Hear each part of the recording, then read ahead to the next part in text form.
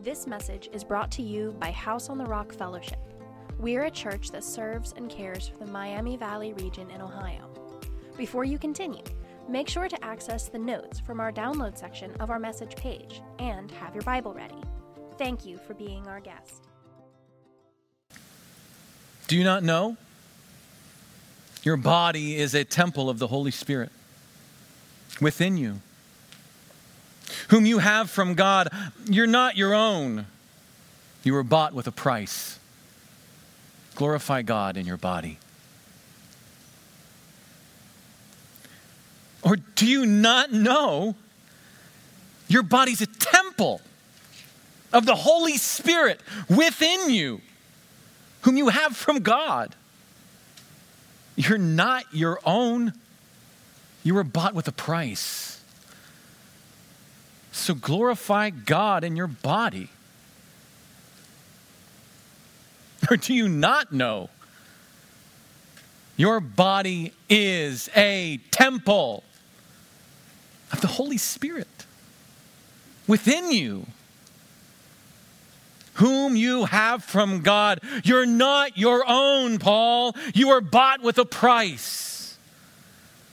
So glorify God in your body. A temple. The temple. The temple is a center of worship, a center of prayer, of praise, sacrifice. A temple is a something other, a something different. It's the connection between the divinity and the humanity. It's almost, but not quite, a common ground where the two can meet. Where the divinity says, you can find me here. A temple. A temple. He makes himself known. But also, where the humanity, the earthly, can step into his living room, if you will. Find him, sing to him, pray to him, sacrifice to him, meet with him. A temple is, Paul, the Holy Spirit within you. Right in the center of the temple is the brazen altar, a square structure, a giant fireplace, if you will, burning hot and bright. It's the place where sacrifice is made, a holy worship rising up, the smoke, the incense. To step into the temple, you are grabbed by its presence. Flames rising higher and higher, fueled around the clock, burning around the clock. It's holy, it is hot, it is bright. A temple. Paul, within you. Holy zeal.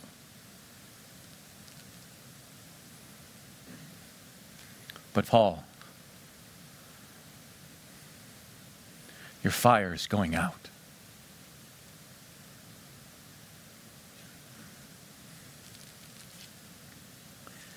In John chapter 2, verses 14 through 17.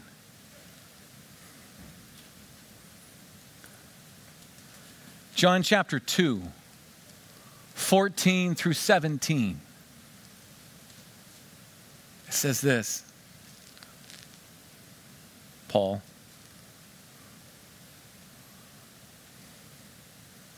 In the temple, Jesus, found those who were selling oxen, sheep, pigeons, money changers sitting there, making a whip of cords. He drove them all out of the temple with the sheep and the oxen. He poured out the coins of the money changers, overturned their tables.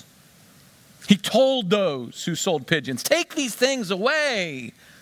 We'll make my Father's house a house of trade. Trade.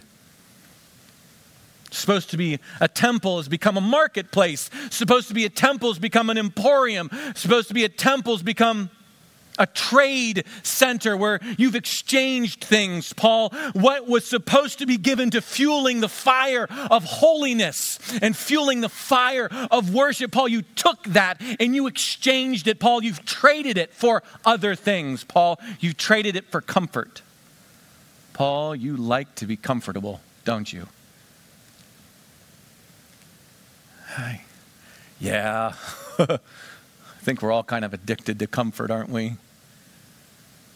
Paul, instead of fueling the holy fire of zeal and worship, Paul, you've traded it. You've traded it for distractions. Paul, why are you so easily distracted? Distracted by work schedules and distracted by kids' schedules and distracted by your own personal schedules and distracted.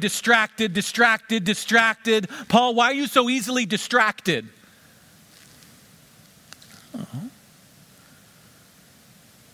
But Paul, because you're so easily distracted, you didn't tend the fire, Paul. You didn't tend the flame of my presence. And Paul, what happens when you don't tend to that flame? When you don't feed that flame? When you let it get quenched and you let it get choked?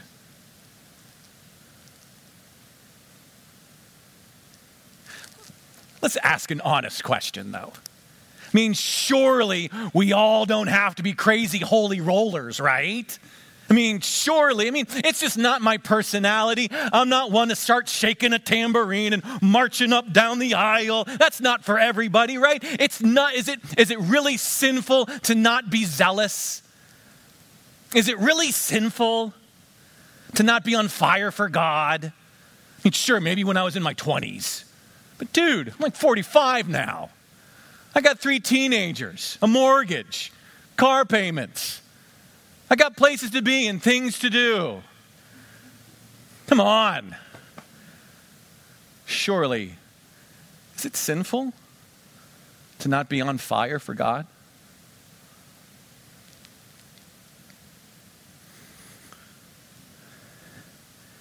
Apostle Paul said this in Romans 12.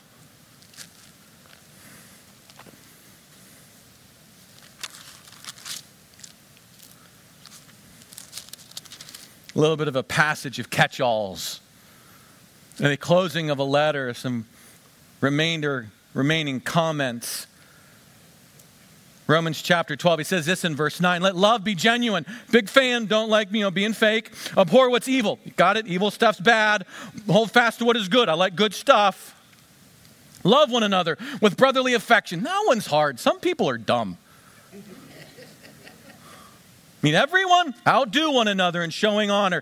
Do not be slothful in zeal, but be fervent in spirit and serve the Lord.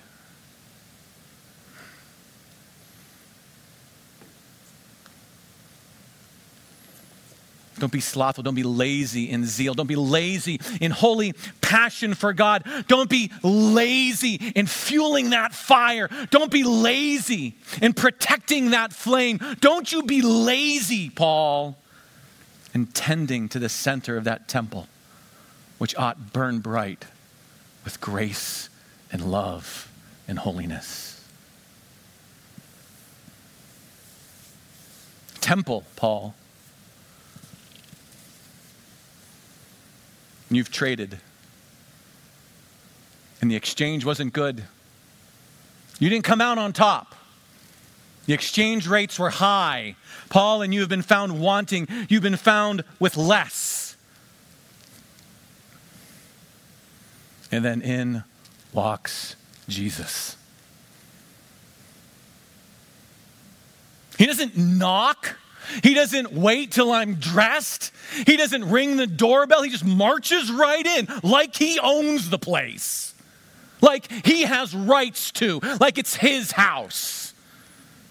I barely have time to get the cupboards of the naughties closed and get my robe on and get stuff underneath the couch before he can see it. And he just stands there in this raging, holy, roaring glory. And he looks, and he looks, and he looks. And I almost don't even want to look upon him as he looks upon me. See, I like party Jesus. Who doesn't like party Jesus? You know party Jesus. The Jesus that comes to your wedding. Jesus that turns the water into wine. Jesus that turns up the music and is dancing and is singing and pulls out a keg. I like party Jesus.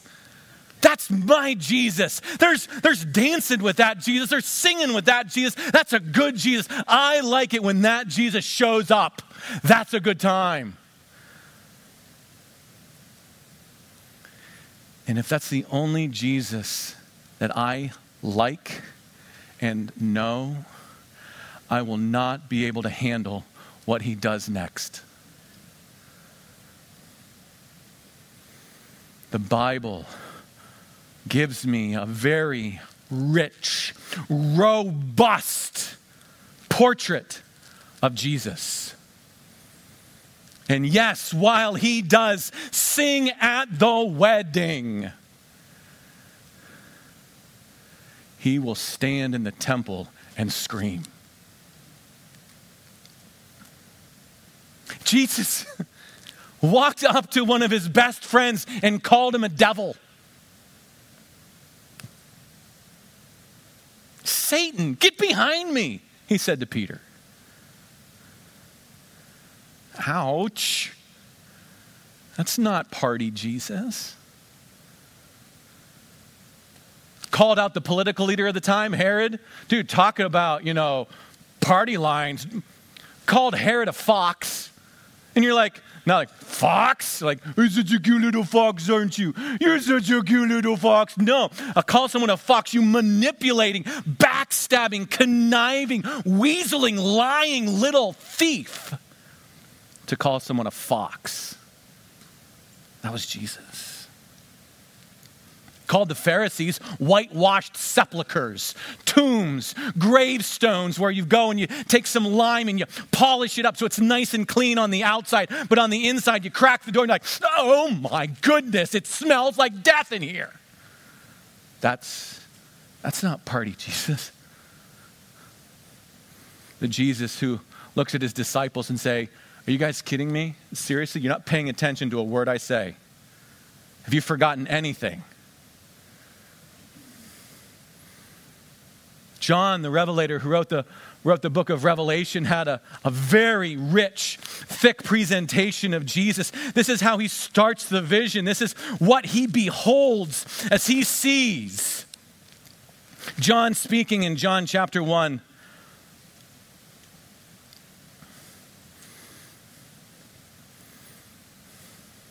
John chapter 1, verse 12. I turned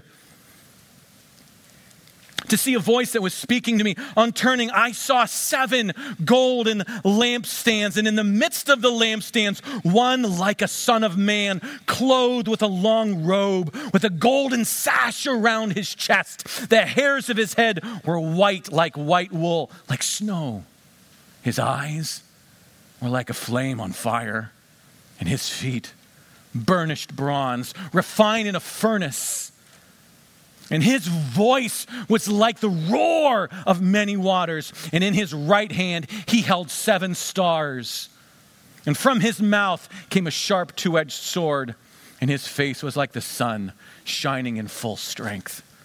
And when I saw him, I fell at his feet, though dead.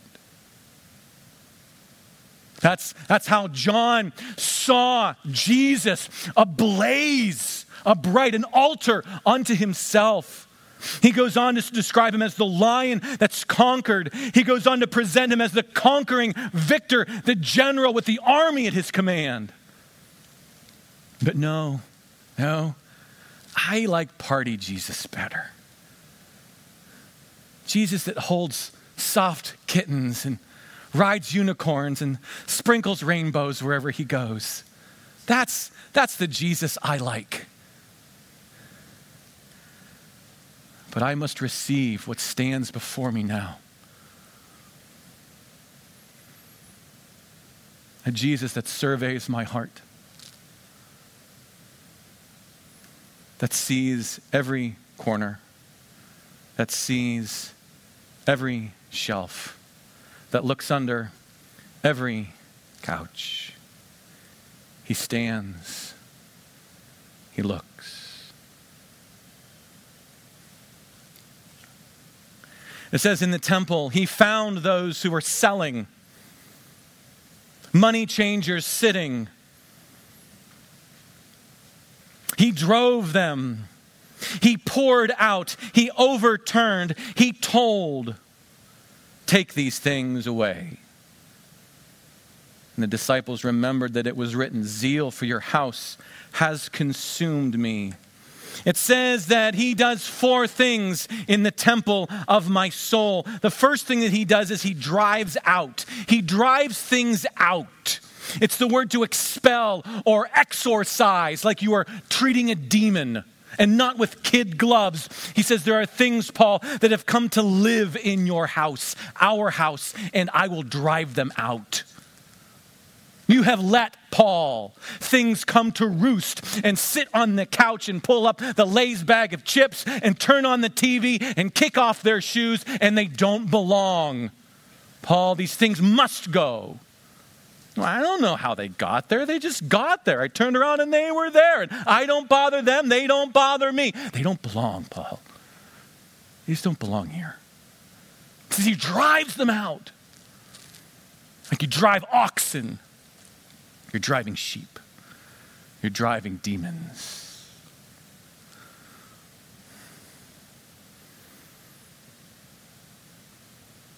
Sure. If I'm being honest,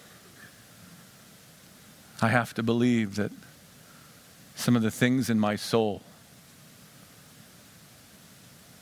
demonic. No wonder the prayer says, deliver us from evil. They're more than just bad habits. They're more than just white lies. These are things that only the King of all kings, the Lord of all lords, can take away. I can't get them out. He has driven things from my soul. Other things he pours out. Pours out. We all have a closet, a cabinetry, if you will, behind which we all have the same vats, the same jars, the same containers, the same labels. Your labels, your vats are maybe a little bit different sizes than mine. The old church used to call them things like vanity. Vices, if you will. You know, vanity. I call that one the selfie sin. Look at me. See me. Like my outfit, filter.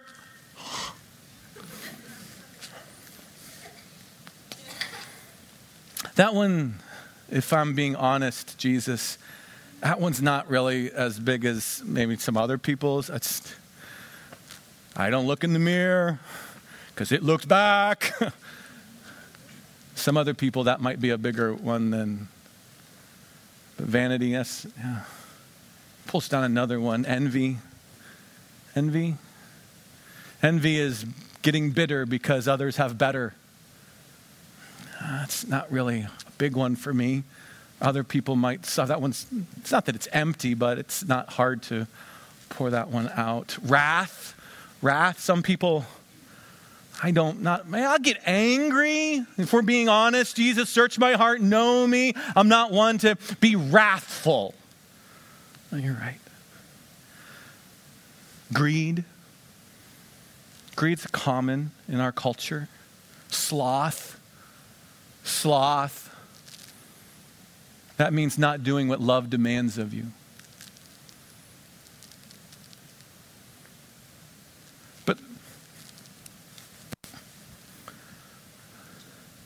there's a couple in there that I was hoping maybe we didn't have to talk about.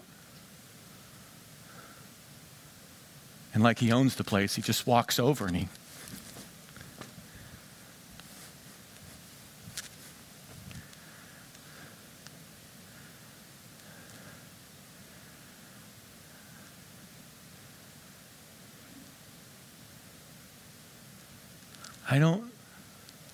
I don't know when it started. Gluttony. I know it's there. A dark passenger. Maybe it's because of my dad, my grandparents, I don't know, culture. But I have drank much from that poison. It has plagued me most of my life. I'm addicted to not being in pain. I'm addicted to being comfortable. And sugar makes me feel good. Food makes me feel good.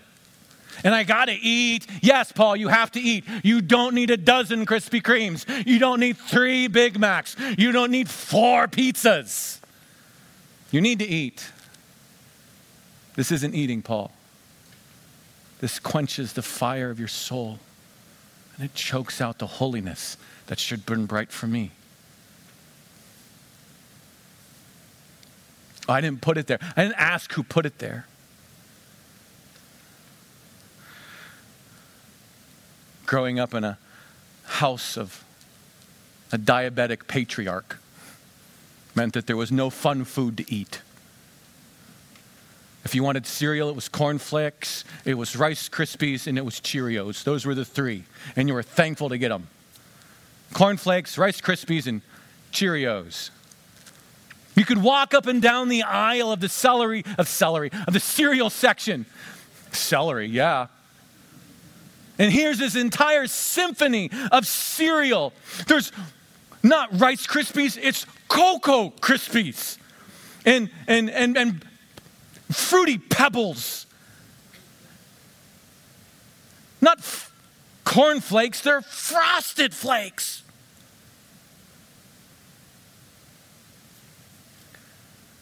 I remember stealing out my backyard, going down the back hill that would bring me up along the bridge so I could cross the creek and get to the grocery store so that my mom and dad couldn't see me running out with $1 in my pocket so I could cut into the deli and buy a thing of 3 cream-filled donuts. Stuffing my face underneath the bridge.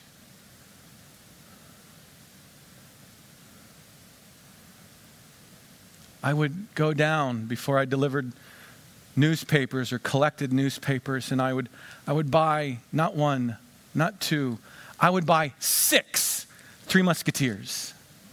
6 Three Musketeers. And I would stuff my face with them.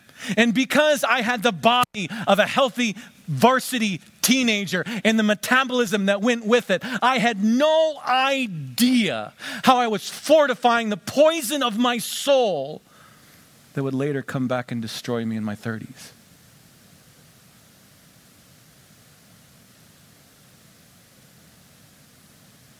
Like poison poured upon the flame of the altar. But that's not the only one. And this one's just as big. And they often will go together. If you struggle with gluttony, there's a very good chance that you also struggle with lust. They're both sins of the body. A stronghold of the flesh.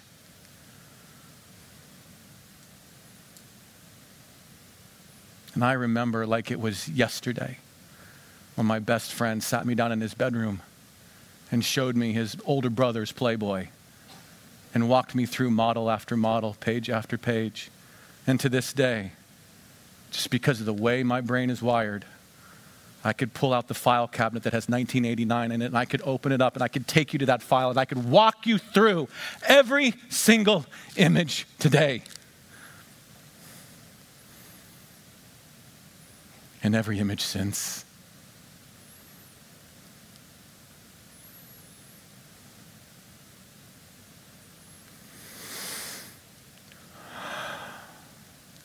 pours it out. He pours it out.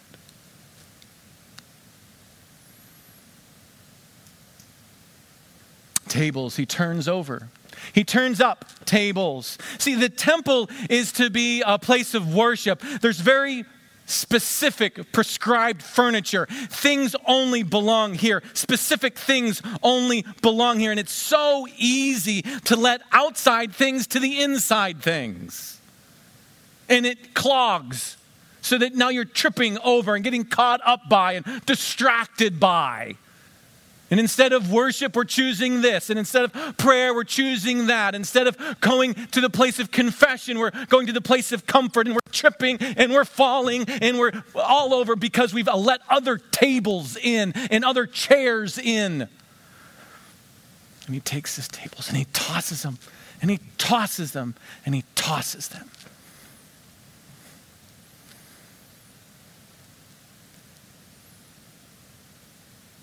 And then drives out, pours out, turns out, but then he calls out. He calls me out. He says to those selling pigeons, "Take these away." Well, I kind of liked it better when he did all the cleaning. Kind of liked it better when he did all the work. The victim card is so easy to play. Oh, it's dad's fault. Oh, it's mom's fault. Oh, it's culture's fault. Jesus is, you need to take this out of here. It doesn't belong in here. Take this away. He wants me to participate in the restoration of my own soul. He expects me to get bloody and sweaty and dirty, working out my salvation. He calls me to fast. He calls me to study. He calls me to confess. He calls me to do some of the lifting. Not all the lifting. I can't deal with most of it. But there are things he says, "Paul, this needs to go." I don't want to do it. Mean Jesus. And by the time I get one moved, I turn around and guess what? There's another one. So I've got to mean Jesus. And by the time I turn around, guess what? There's another one. He just keeps opening cabinets and opening drawers and pulling things down.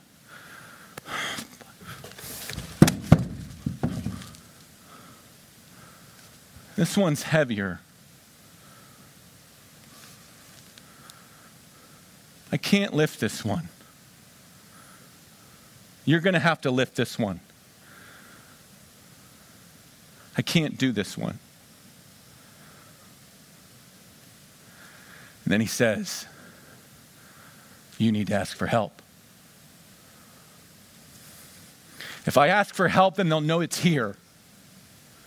If I ask for help, then they'll know what's on the inside. If I ask for help, they'll see.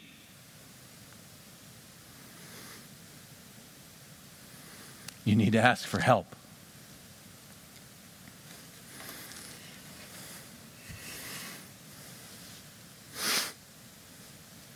Adam, will you help me, please?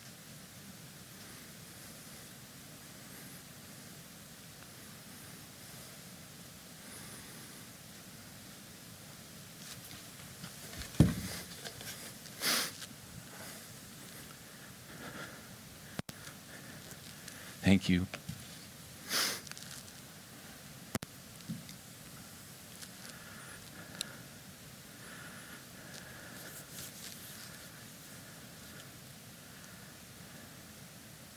Some things he drives out. Some things he pours out. Some things he turns out. And sometimes he calls me out. He does these things at the time of Passover, it says. A holy high day. When every family was working through the home to remove all the leaven from it. This symbol of sin, this symbol of death and slavery. And Every home was expected to work through, to cleanse the house. Sweeping every nook, every corner, every cabinet. And so how does he do it to me?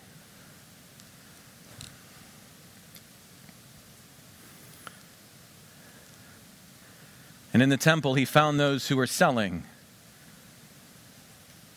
and he made a whip of cords.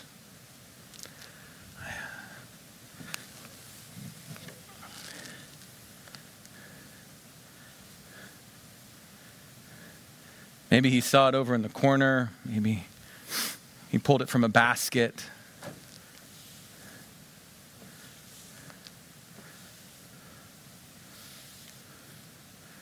A whip of cords, a lash of cords, things that you can whip with.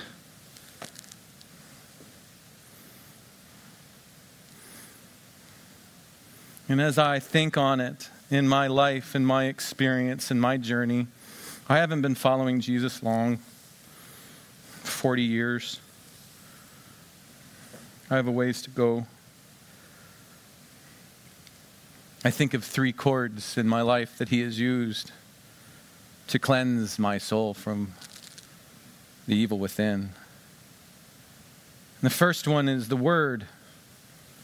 He uses the Word of God to shape me, to cut me, to cleanse me, to heal me, to restore me, to put the pieces back together again. For the Word of God is sharper than any two-edged sword. I have been poked and prodded and cut many a times by his word.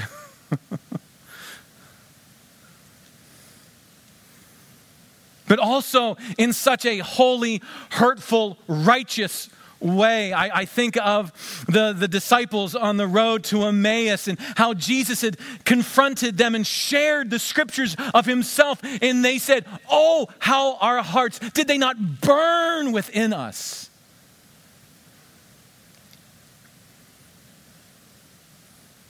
I get all so wearied and afraid for the Christian who will not present themselves to the Word of God, to be shaped, to be made, to be moved. One of the cords that he uses is God's Word.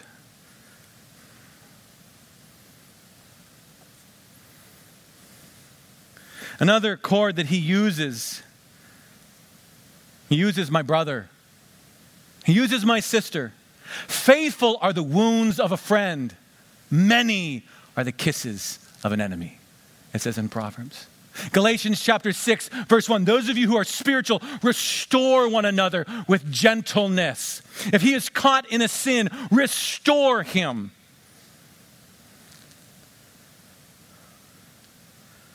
I can think of time and time and time again.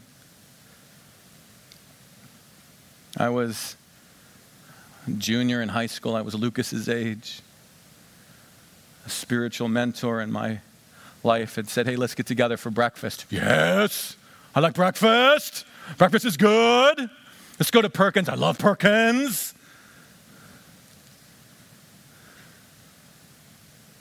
We're ordering. Your mom and dad asked me to talk to you about something.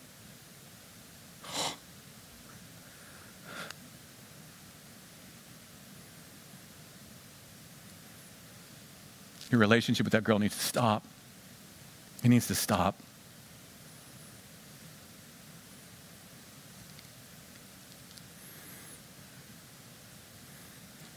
Conversations with RAs and college, calling me out. In love. Didn't feel like it at the time.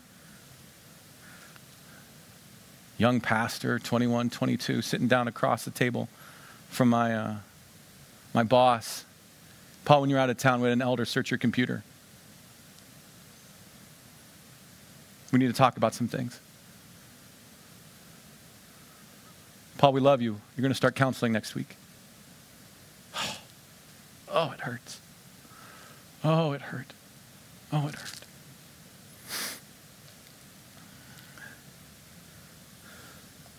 But one of the cords that Jesus uses is my brother. Adam, would you hold that? Thank you. There's a third one, but I don't want to talk about that one yet because I don't want you to have to feel that one. Too many do. You see, in this moment, I have to decide what I think about suffering, what I think about pain. I need to understand clearly the place of suffering and pain in my restoration. Because the block of marble will feel the artist's chisel and it will hurt. It will hurt. But if I have a party Jesus in my mind, then when the word pokes or pastor pokes or a brother confronts, bunch of legalistic, judgmental Jesus rollers.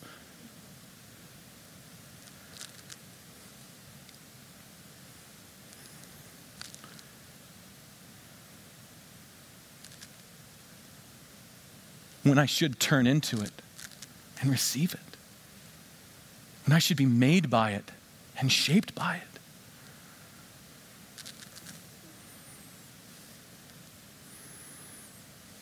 But there's a third one, isn't there? Into one cord he gives to the word, into one cord he gives to my brother. But when those cords won't work, he gives a cord to the world. And he closes the doors and he steps away.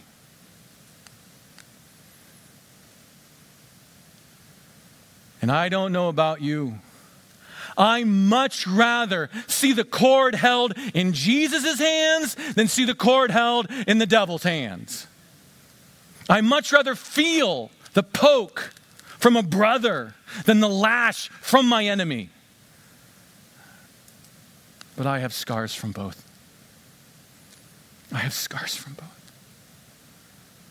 You see, I'm looking at these vats of poison. Oh, how I love to drink from them. They are so yummy and so delicious, and they make me feel so comfortable. But Jesus sees those vats reflected across time. He sees what's on the other side of. You ever seen those before and after pictures of a meth addict? I walked in relationship with a brother in Christ. We prayed together, went to church together, we sang together, we served together. And at a point in his life, he came up to me and he said he wanted to do something else. And I said, please don't. Please don't. Please don't go down that path. I'm begging you. You don't know where it goes. But he knew what was best for him. I saw him about 2 years after that. And I walked right by him in the store. I didn't recognize him. He had been destroyed by sin. He was all hollowed out. His voice didn't even sound the same. His eyes didn't even look the same. I much rather give this to my brother than feel the weight of the world.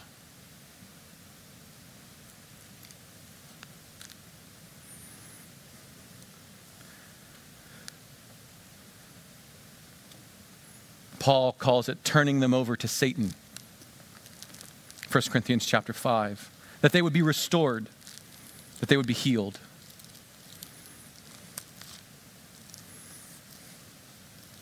In Revelation chapter 3, Jesus sends a letter to a church in the town of Laodicea. Would you like to get a letter from Jesus? You're like, not today. You get a letter from Jesus? What would be in it? What would he write? What would he see? What would he write down? To the church in Laodicea, Jesus wrote these words to this church, fellowship. Probably not big as ours, not as big as ours. Maybe 20 people, 25, 30 people. This is what he had to say to them. I know your works. Jesus knows what we've been doing. He says, you're neither cold nor hot.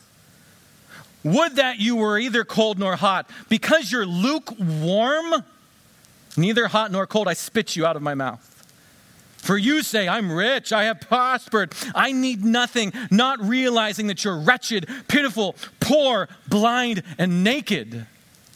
I counsel you, buy from me gold refined by fire, so that you may be rich, white garments, so that you may clothe yourself, and the shame of your nakedness would not be seen, salve to anoint your eyes, so that you may see. To those whom I love, I reprove and discipline. So be zealous and repent. Be zealous and repent. Be zealous. Burn with a holy fire. Burn bright. Burn warm. Burn. Repent. Turn. And so I started to think about what might that look like. And an idea that I have comes right out of that passage where he says, this is my Father's house. What if I started to see and understand that this isn't mine, but this is my Father's house? My Father dwells here. My Father lives here. And I don't know about you, but there were things I would do as a teenager outside the house that I would definitely not do in my Father's house. There were a lot of things I would do outside when Dad wasn't looking. But I tell you what, there were so many times with the welts of the world upon my back, I just needed to rush home and know that my dad was there. And oh, how he would receive me. Oh, how he would love me. And oh, how he would welcome me. What if I started to see, not you, you do you. You worry about you, I worry about me. I've got so much in my cabinet, I don't have time to judge your junk. What if I started to see this as my Father's house, where he is? Oh, I'd clean up. I'd move some things around. I wouldn't wait for my big brother to tell me. I wouldn't wait for Jesus. I'd be like, let me get this out. And this is, my bad. I need help with this one. Will you help me with this one, please? And this has got to go. Father, I'm so glad that you're here. I'm so glad that you're here. Father, this is your house. This is your house. What if when I showed up on Sunday morning, I walked in remembering, my Father's house. This is my Father's house. And what if, when the pain of discipline comes, maybe I'm opening the Word and maybe I'm seeing something, or maybe a pastor says something and it confronts me and it hurts. And that's not party Jesus, that's ouchie Jesus. But what if instead of turning the marble away, what if I turned into it? What if I turned into it? What if I became thankful for it? Knowing that I'm not called to comfort and happiness. I'm called to Christ-likeness and holiness. What if I turned into it? Knowing that as these things that quench the fire and choke the fire are pulled away, that the holy flame would be restored again to my soul and I would burn bright. What if I turned into it? What if I learned to be thankful? What if I learned to expect it? What if I showed up to life group, or I showed up to ministry, or showed up to Sunday morning expecting to get my toes stepped on? I've seen me dance. I need all the help I can get. What if? What if? And then, wearied, Because following Jesus is hard, sore, because it's a race, but loved. He says, come, let's eat. Come, let's eat.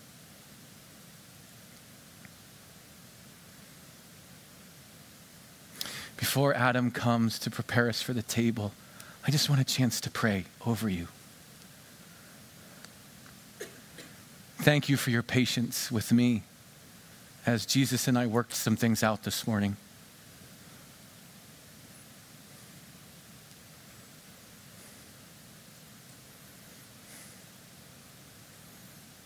Oh, King of heaven, the Comforter, the Spirit of truth, fills all things, is everywhere. Treasury of all blessing, giver of life, abide in us in this moment. Dwell richly and brightly in us this moment.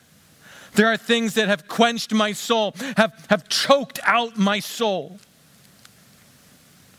Would you rescue it, please? For my brothers who are crying out for the same this morning, my sisters who are crying out for the same this morning, would you do the same for them? We receive it. We're thankful for it. Why shouldn't we receive it? It is only ever for our good. You are not tame, but you are good. As my brothers and sisters, as we gather at this table, Lord Jesus, may your Holy Spirit rest here upon the elements in such a grace-filled way.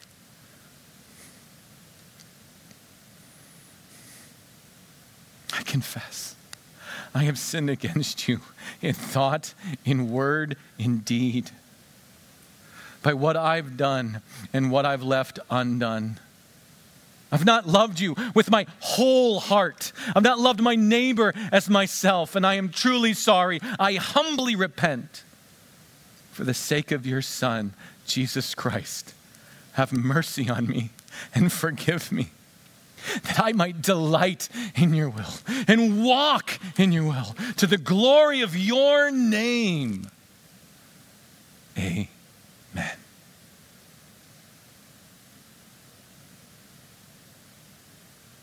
Amen. Thank you for sharing your time with us, and we'd love for the journey to continue. If you're a guest, would you consider reaching out to us? We would love to come alongside and encourage you in any way that we can. If you're someone who's joined us today and you are desperately reaching to find hope wherever you can, again, Jesus came that we would find hope. You can find hope today. If you want to send us a short note, a member of our Hope team would reach out quickly, promptly, to come alongside and see what we can do to encourage you in whatever storm you might find yourself in. That's why Jesus came, and that's why we're here. Jesus said there's two ways to live your life, and a wise man, a wise woman, builds their life on Jesus' instructions. God bless.